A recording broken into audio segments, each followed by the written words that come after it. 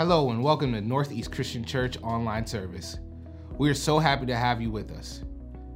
Please be sure to follow NECC on all social media platforms. And to listen to all our past messages, follow us on Apple Podcasts, Spotify, and YouTube. Thank you and enjoy the rest of the service.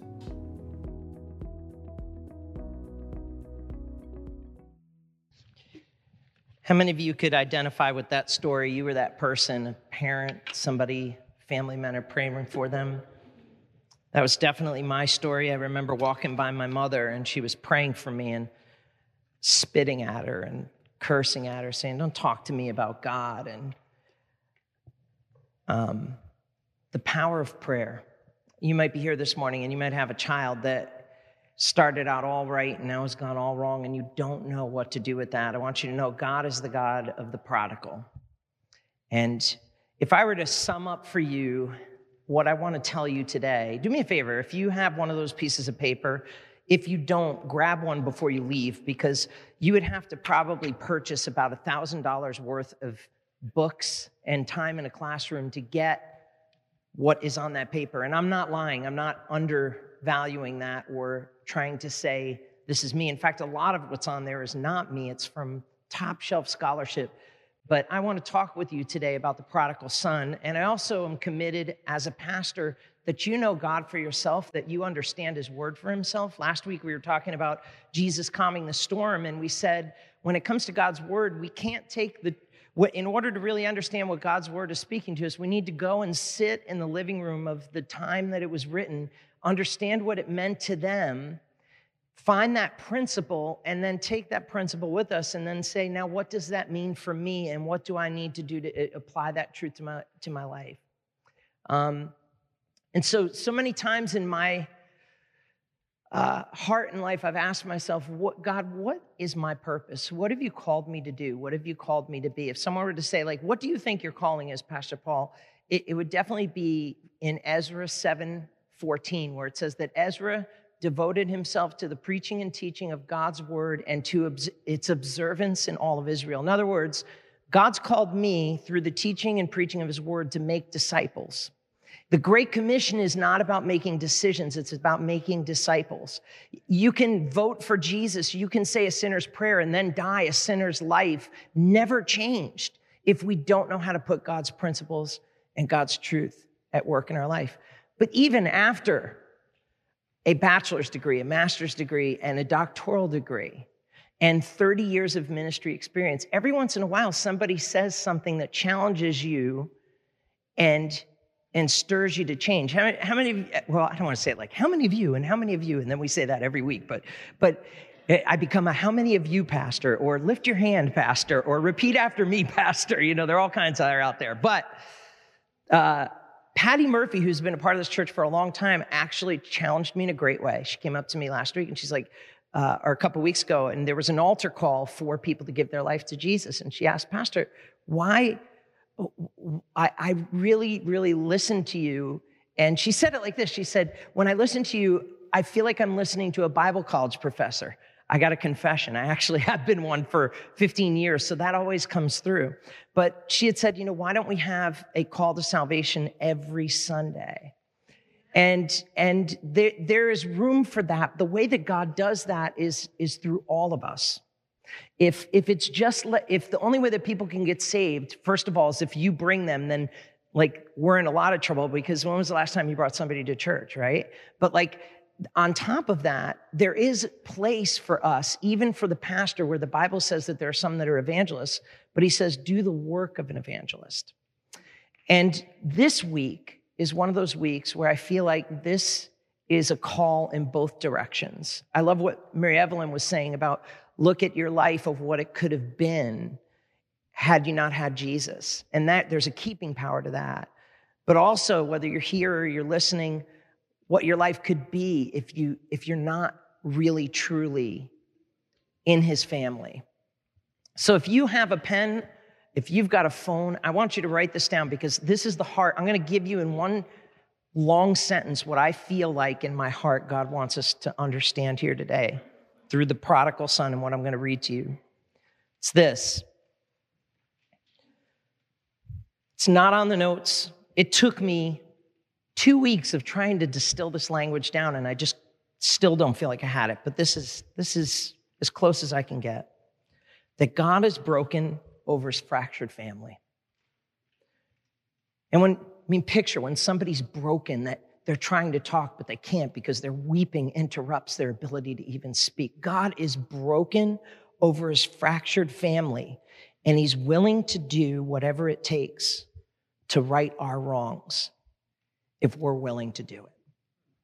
Listen to that one more time. God is broken over his fractured family, and he will do whatever it takes to right our wrong if we're willing to do it, to return to him, to do it with him, to partner with him. With that, let me pray. Father, I pray that you would speak through your word. May we learn, and may we yearn for more of you in our life. And when today is done, may we walk away saying that God spoke into my life through his word. In Jesus' name, amen. Now, it's a very familiar, the prodigal son is a very, very familiar story. It's right up there with David and Goliath. It's right up there with Psalm 23. It's right up there with memorizing Psalm 119. I'm just kidding. This past week, one of the people in Pastor Dylan's class memorized Psalm 119, which is the longest psalm in the entire Bible. It's a pretty incredible goal there.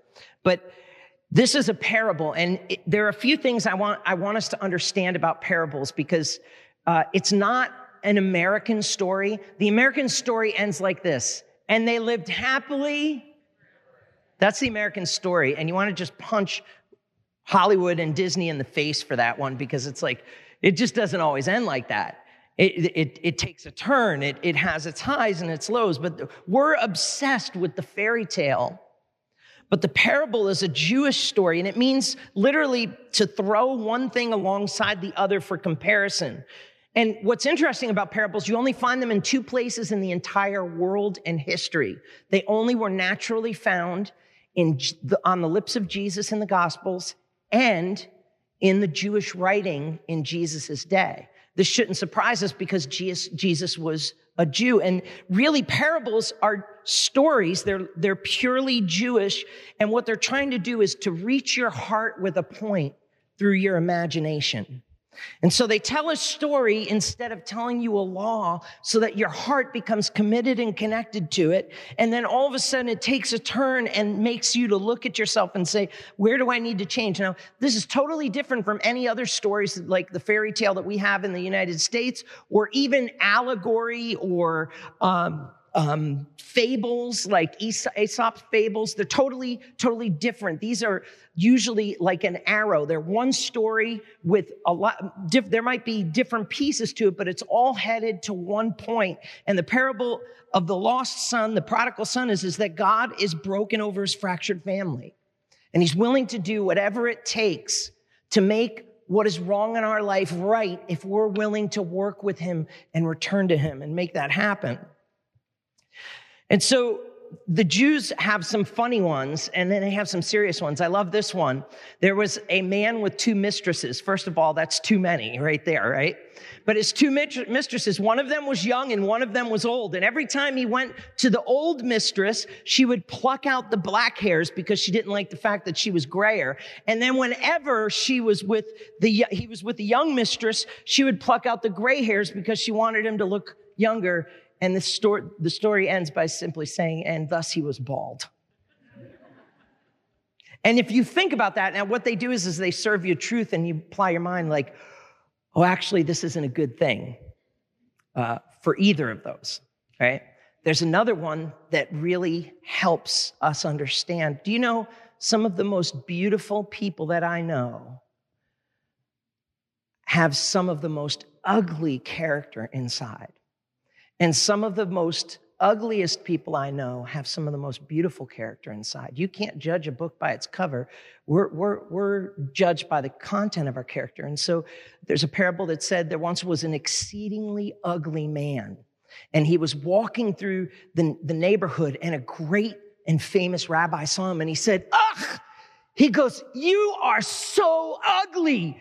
He said, is everybody from your village as ugly as you? And the exceedingly ugly man bowed his head and said, oh, great rabbi, oh, great one. I cannot answer that for you. You will have to go to my maker and ask him that question. And the rabbi knelt before him and said, forgive me, forgive me. See how those stories kind of like hook us in and almost bring truth around through the back door. David, sometimes God can use story to soften our heart because we're so hard that we can't take a head-on truth. You know, you have people all the time saying to you, you know, just tell it. I'm so glad you just tell it like it is when I need to hear it. Really? Seriously? Because there have been times in my life where somebody has told it to me, like I said, and I really wasn't ready to hear it or wanting to hear it. I've had other friends who've said that to me, and I've said it to them and said, I hope you meant that, because here it comes. And then boom, it fractures the friendship. It fractures the relationship. Sometimes we can't really take things head on. And so God created this venue, and Jesus used this venue of a parable to come in through the back door to catch and recapture our attention and soften our hearts. And so in chapter 15 of Luke, I'm going to ask you to turn there. We come to this very famous section of scripture. And what's funny is that he actually is telling 3 stories for the same point. Now, there are tons of parables in the Gospels. There are a few of them that we call twin parables, where there's one that is just like the other one. It just looks a little different.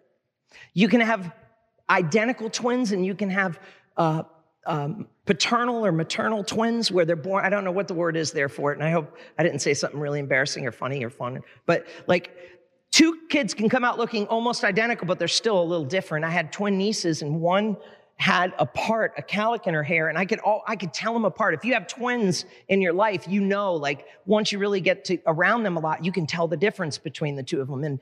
And so this right here is the only triplet parable. And it's Jesus talking about a lost sheep.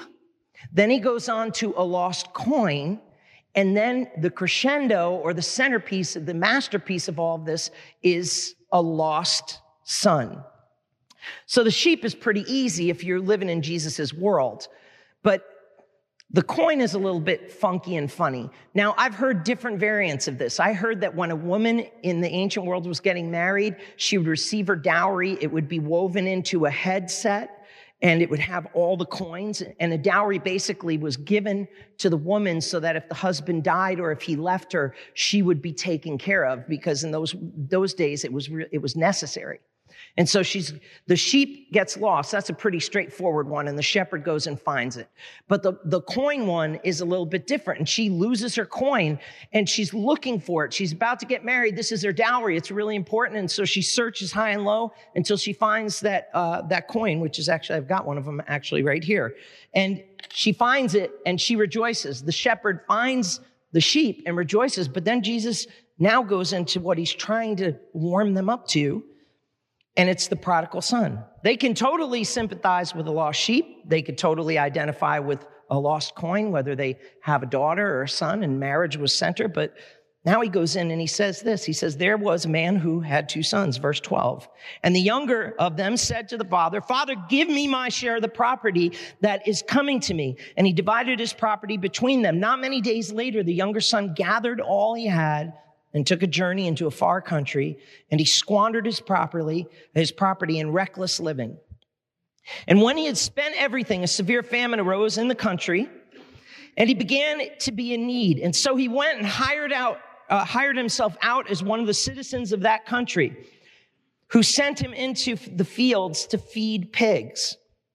And when he was longing to be fed with the pods that the pigs ate, and no one gave him anything, but he came to himself. He said, how many of my father's hired servants have more than enough bread? That's the number one staple in the ancient world. Give us this day our daily what? So you're not eating meat every day, you're eating bread. But I perish here with hunger. I will arise and go to my father. I will say to him, Father, I have sinned against you and heaven before you. I am no longer worthy to be called your son. Treat me as one of your hired servants. And he arose and he came to his father. But while he was still a long way off, his father saw him. You know what's interesting about this story? The son rehearsed his repentance speech, and he never got the words out of his mouth. That's how willing the Father was to make his wrongs right and work with him. Just the fact that he saw him, he ran to him, he knew what that meant. And he rose, and still a long way off, his father saw him and felt compassion and ran and embraced him and kissed him. And the son said to him, Father, I have sinned against heaven and before you. I am no longer worthy to be called your son.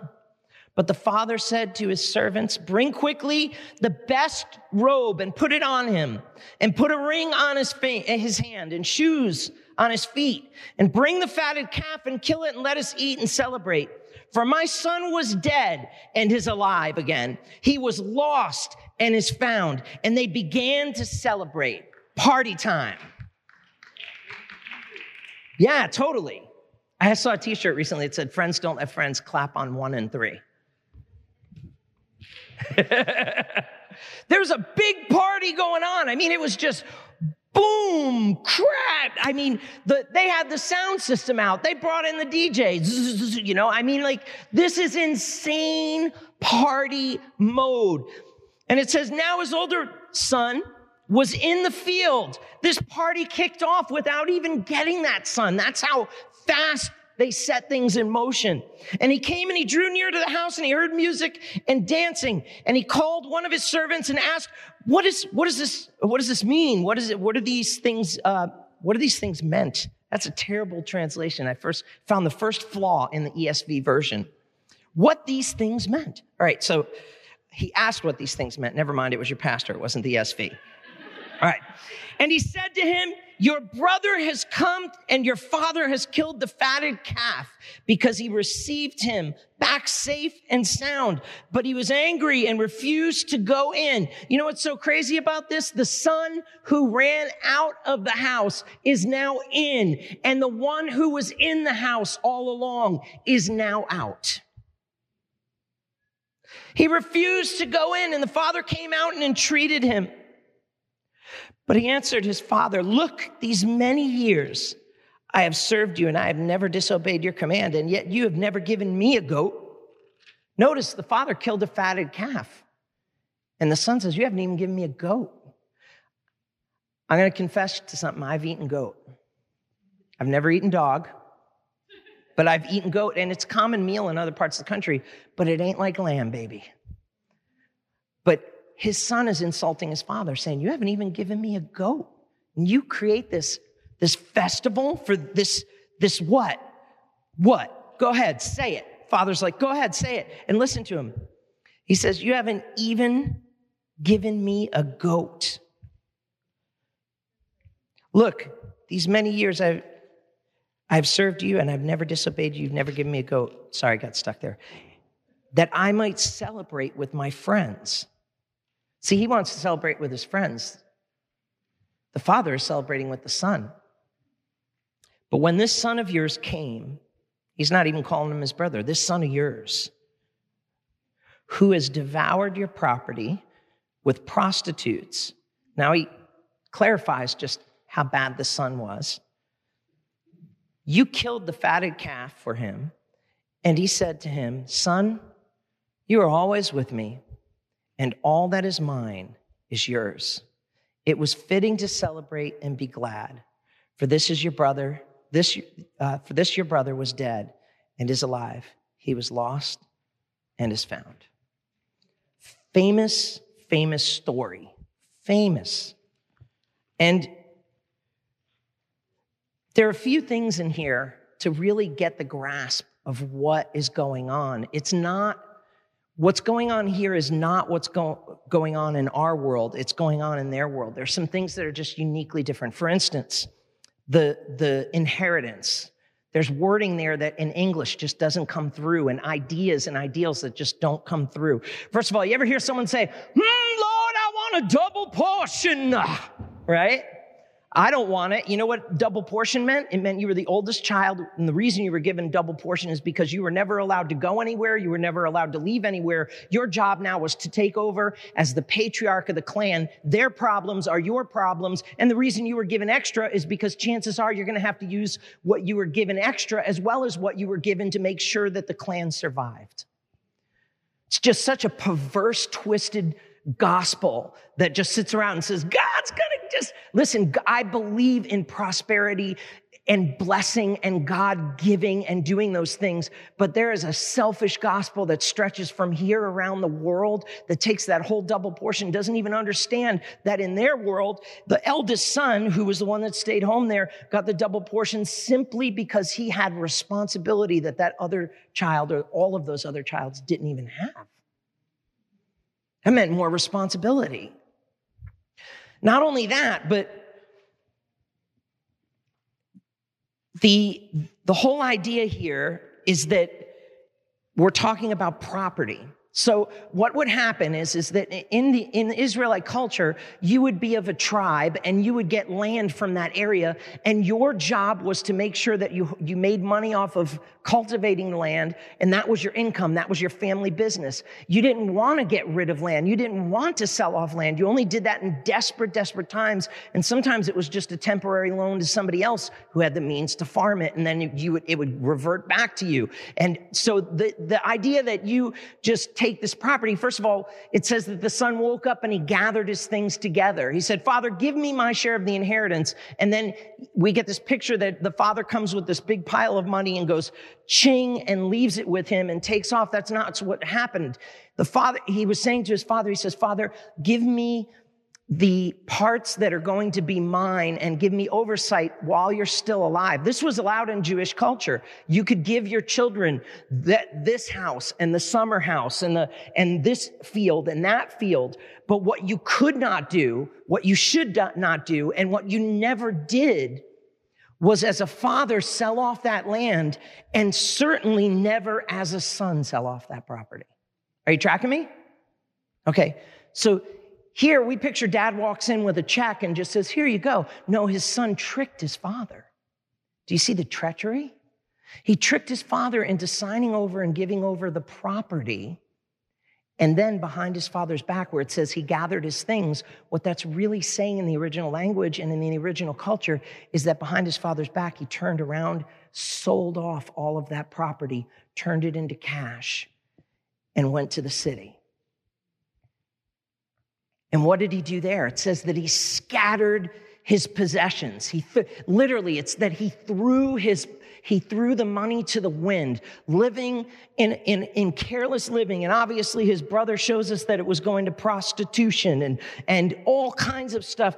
And he spends through his money. You know, some of us sit back and we say, oh, that I would just accidentally buy a lottery ticket one day and win the lottery. Oh, it'd ruin your life. Do you know what? If you give some people $1 million, it'll be gone in half a year. You give other people $1 million, and 5 years from now, they'll have $10 million. It's about stewardship. The father, the treachery of this son, that he asks and talks his father into giving it to him. The real sting came when the father realized that his son was not only gone, but that he sold off all the property. He wasn't expecting that hit, which made the betrayal even greater. It made it even greater.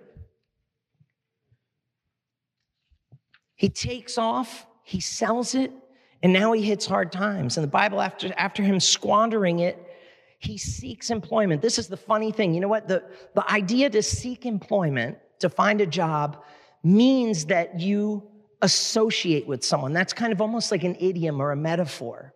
See, what I didn't read to you is the few verses before Jesus told you about the lost son, the lost coin, and the lost sheep.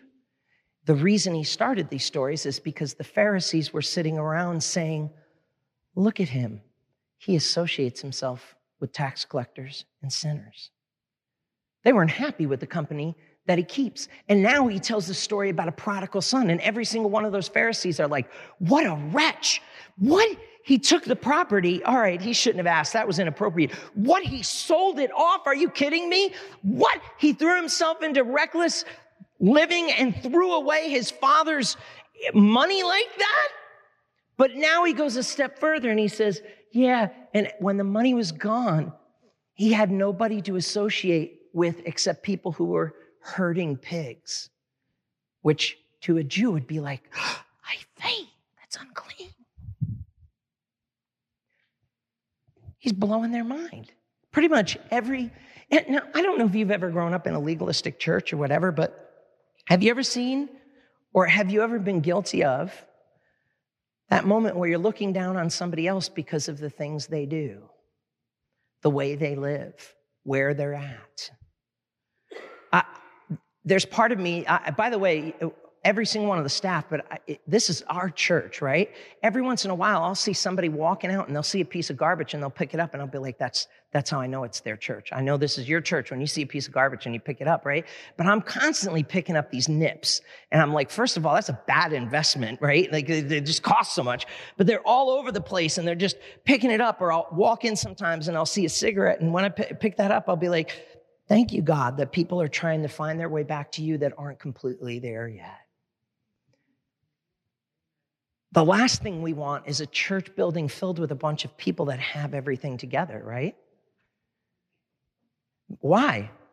Because God's broken over his broken family, and he's willing to make every wrong in our life right and do whatever it takes to do that if we're willing to make that happen. So if you're here this morning and you're saying, I feel like I don't belong here. No, you absolutely do, because you're part of God's family. He loves you. He's your father. You're his child. And it doesn't matter how far you are from him. It doesn't matter how far you feel from him. It doesn't matter how far you feel you've sinned from him. He is willing to do whatever it takes to make your wrongs right.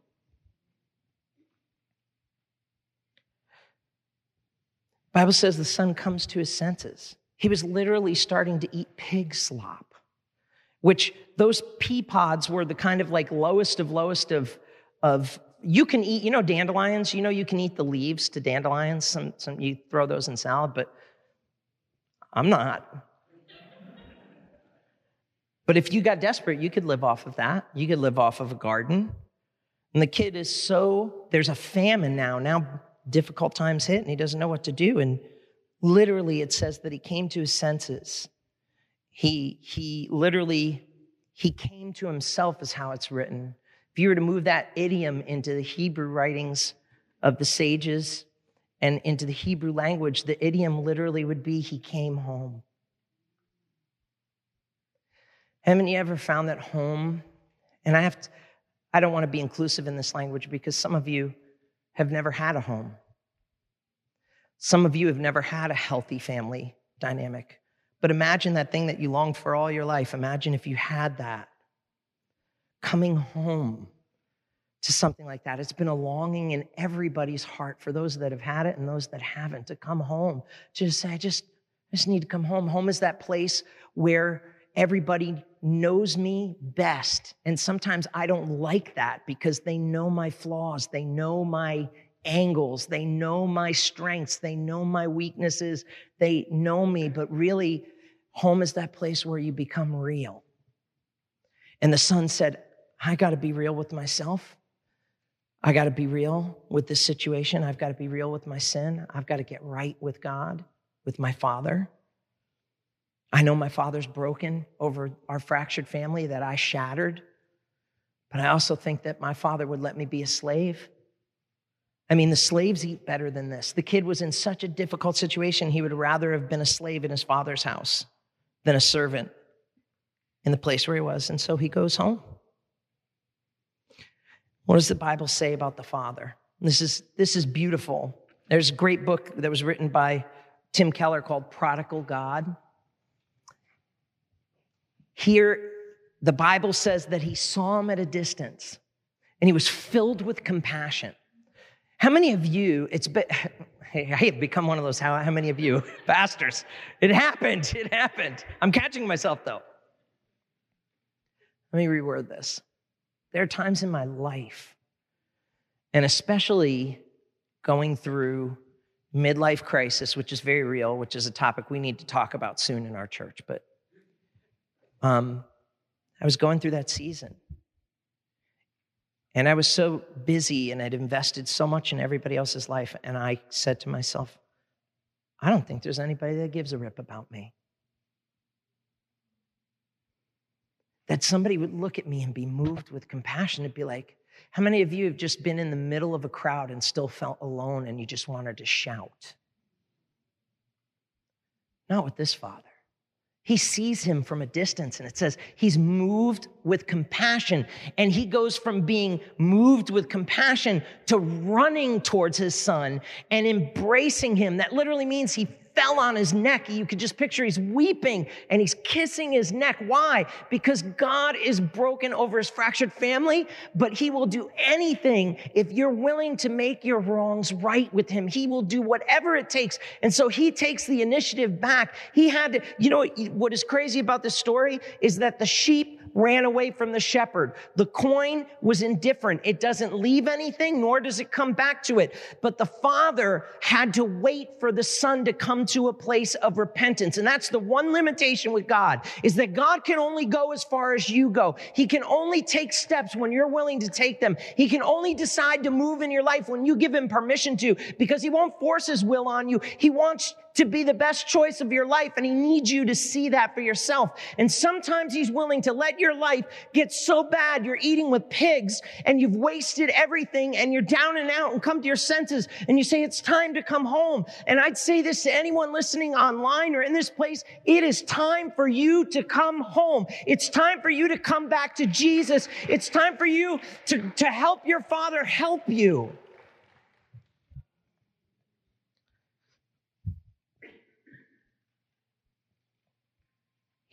He turns to his servants and he says, quick, bring a robe. Bring a ring. Bring some shoes. This kid was in such bad shape, he didn't have any shoes. This church on Serve Our City days have been going downtown because New Balance has donated shoes, and we go down and we have mothers and their sons, husbands and wives, brothers and sisters, neighbors and friends that get together, eat some pizza, hop on a bus that we just fixed and put a protective plate over the catalytic converter so that person can't steal anymore, and go down there, and we are putting shoes on the feet of people who don't have them or are about to lose the very ones that were on their feet. And this son was in such bad disarray. The father says, get him some shoes. Throws the shoes right on his feet. That's biblical what we're doing. But then he says, get him a robe. You know what's funny is this, if you read, this all harkens back to the story of Joseph. And if you read in the story of Joseph, it says that he had a multicolored robe. That's actually, can I just get geeky for a second? There are a couple of you that follow this, a couple of you that might not. But in the Latin Vulgate translation, when it went from Hebrew into Latin or Greek into Latin, when that was happening with Jerome, the idea, it sounded like a multi-ornamented colored coat. It's all the wrong translation. The coteneth, it's actually, according to Doug Stewart, he says that it is actually a long sleeve robe, and it was the thing that identified you as the patriarch of the family, the firstborn. And guess who gets the coat in the story of Jacob? The younger son. In the story of Joseph, who is Joseph in the story? He's the younger son. Now he's saying, get him a robe. I don't know if it was that he was putting the very patriarchal robe or he was just giving the kids some Gucci. I don't know what in the world it is. I don't even know if guys wear Gucci. That's, Wrangler. That's about as far as I go with my shopping. But they throw this probably ornamented robe, if it's the patriarchal robe. And then he says, put a ring on his finger. And you're like, what's the big deal? I got toe rings. I got nose rings. I got eyebrow rings. Like, you can get rings anywhere you want. Well, in the ancient world, if you were part of a royal family or part of a wealthy family, and you were doing business or you were doing politics, you would get a ring, and inserted into that ring would be a stone chiseled or a gem chiseled with a certain pattern in it. And you would say, for instance, your family was in the olive oil business. You would measure out the olive oil, you would sell it, and then you would put your seal, your stamp on that with like rope and mud, and you'd put that on there, and it was saying, this is 100% American Dental Association, according to the metric units of olive oil in the Middle East and Israel. Our family seals upon it. We approve this message. If you were sending a message to royalty or to governors, you would seal the letter so that nobody would have read it, and it would put this stamp in mud or in clay over that, send it off as proof that it was from you. And this is actually an actual seal. Big deal, right? But it's actually pretty cool. But that actually was on somebody's ring in the Middle East. And that's the ring the Father's putting on him. He says, get him a ring, get him a robe, get him some shoes. This isn't a slave. This isn't a Gentile. This isn't somebody that's lost. This isn't somebody that's dead. It's my son. He was dead. Now he's alive. He was lost. He's found. Get the fatted calf. We're going to party.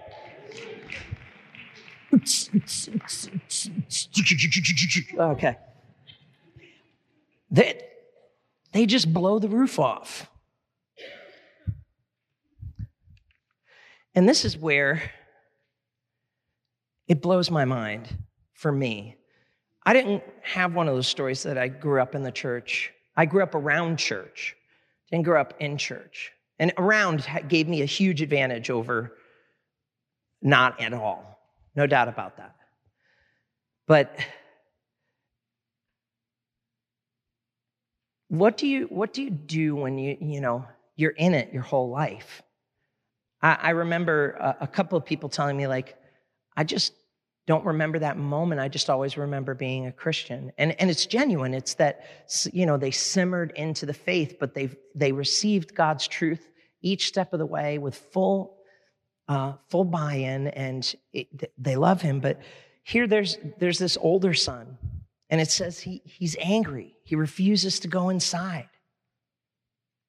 See, God's not happy with his fractured family, and no sooner does he see his son, who was totally shattered and broken, and the father, even though he was home and had what he needed, it still was broken for him.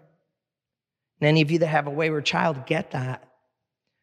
But now, no sooner does that problem seem to start to change, and the one that's at home the whole time starts to have a problem. And he said, he calls out his brother's sin in a way that the story doesn't even. He wasted your money on prostitute. That son of yours, that's what you always do when you're married, right? And your kid starts acting bad. You say to your spouse, your kid is acting up, right? Your daughter, your son is acting this way.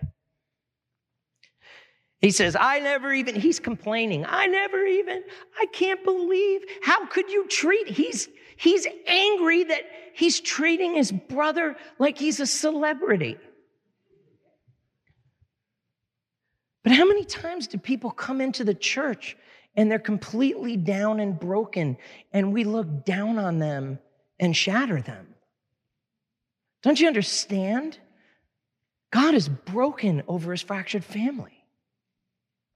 And he's willing to do whatever it takes to make our wrongs right if we come to him willing to do that. But what we don't want to do is what the oldest brother did. He said, I've been here all along. I have faithfully served you. I have never gone off and cashed in my inheritance and wasted it on prostitutes. He's looking down on his brother because he's looking up on himself. And that's the problem with the church today, and probably why this building and so many other buildings struggle to fill itself, is because we're so busy going around and taking people's temperature, right? I wonder, are they lukewarm? Are they hot? Are they cold? Or we're kind of asking ourselves, well, do they measure up to what God has? The whole time while we're taking their measurements, God's taking our temperature and saying, what's wrong with you? Why are you looking down at everybody else?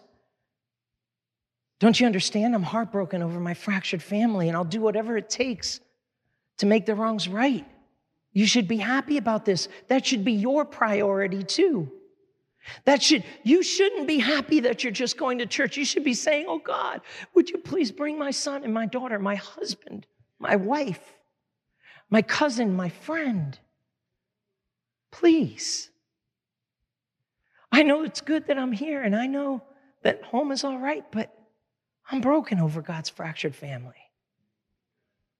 And God's willing to do whatever it takes to make our wrongs right. And we should too.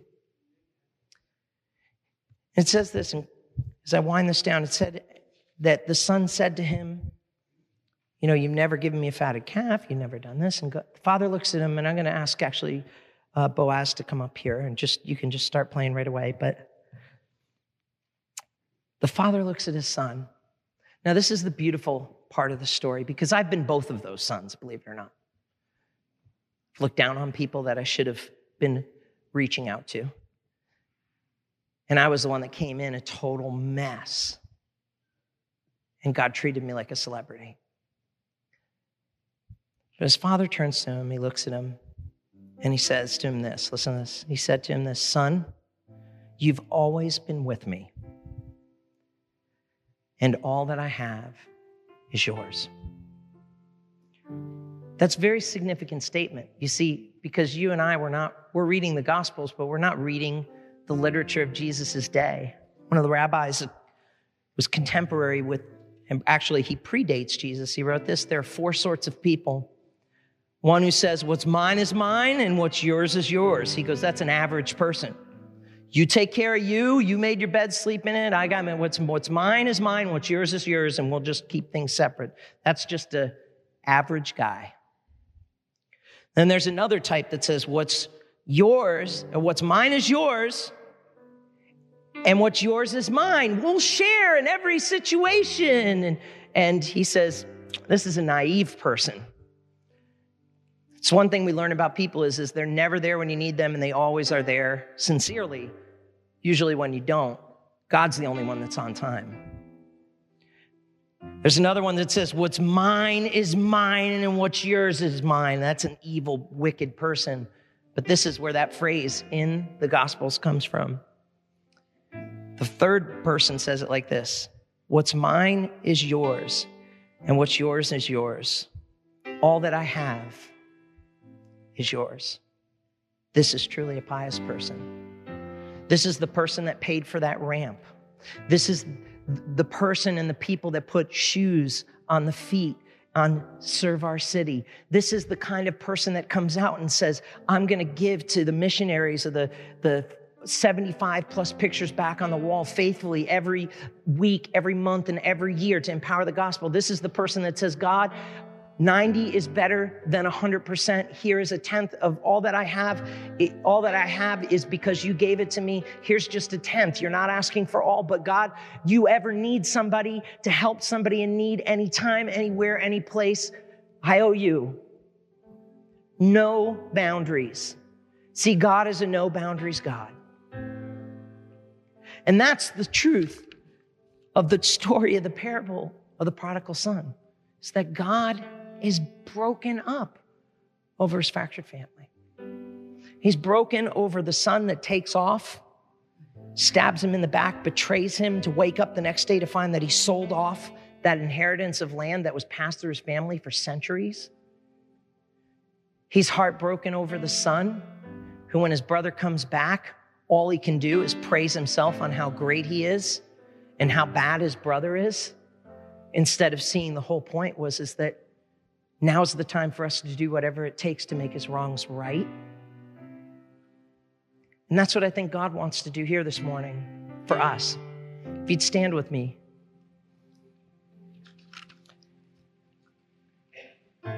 I don't know what the band had planned, and you're welcome to come up here, but that's not a request. He's fine. But I want you to hear a story from someone that was working in Mexico, talking about a young girl. Her name was Maria.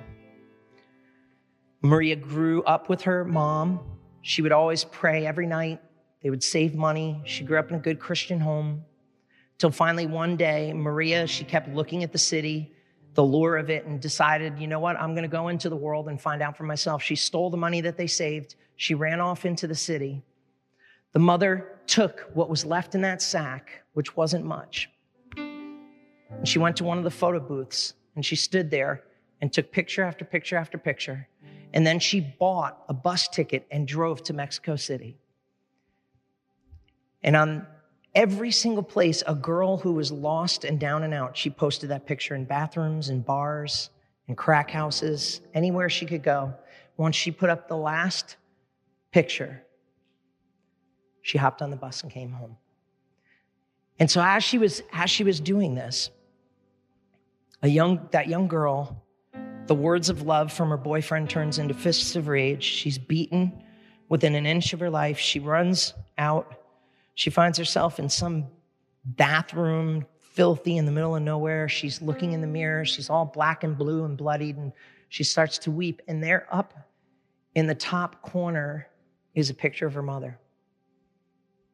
She grabs the picture and she flips it over and she reads this on the back. Dear Maria, no matter what you've done, no matter what you've become, please come home.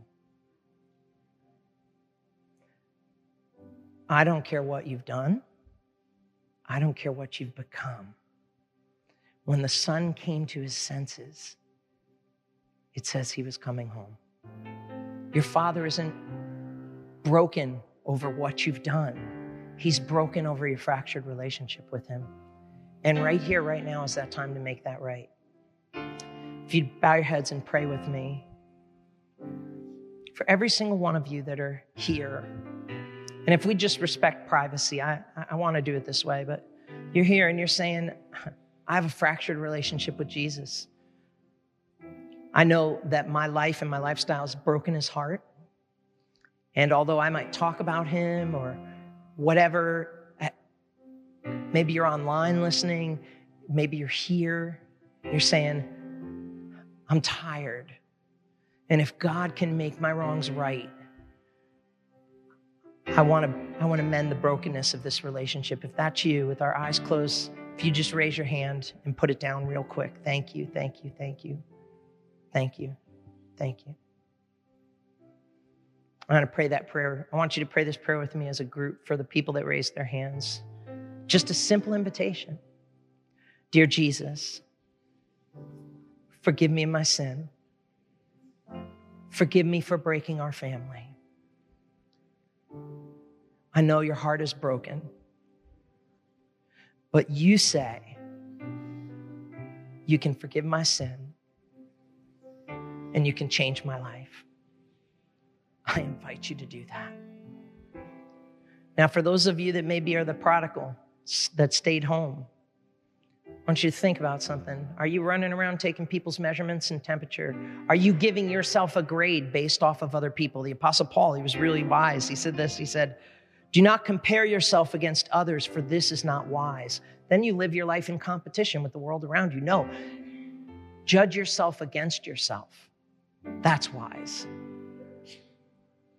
But some of us, we need to be more welcoming with the broken.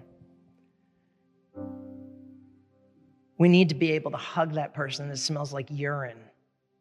We need to be able to go up to that person who's nothing but a nightmare to every single one of us at work when we see that moment that you can catch a tear out of the corner of their eye and leverage that moment. We need to stop looking down on people and start looking up to Jesus and say, what's your view on this?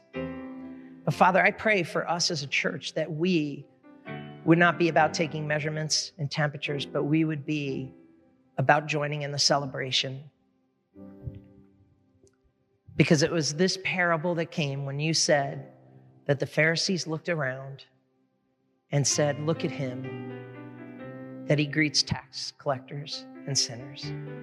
That's your family as much as we are. The faithful that are with you as much as the faithless that betray you. And Lord, we give you our lives, we give you our church, and we ask you to be Lord of it all.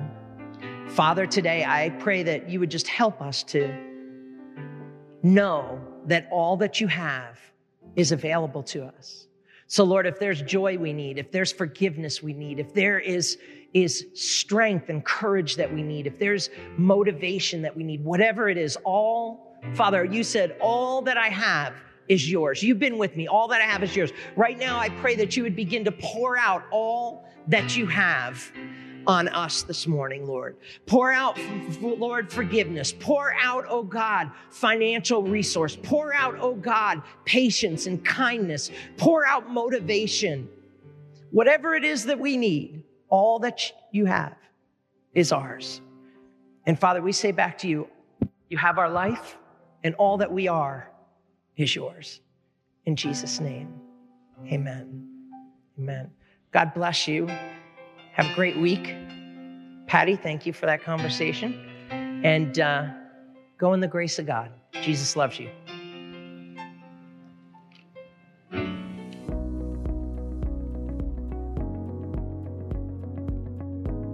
Thank you for being with us today. Be sure to listen to all our messages on YouTube, Apple Podcasts, and Spotify. And follow us on ne-cc.org for all information and updates. Thank you. God bless. Have a great day.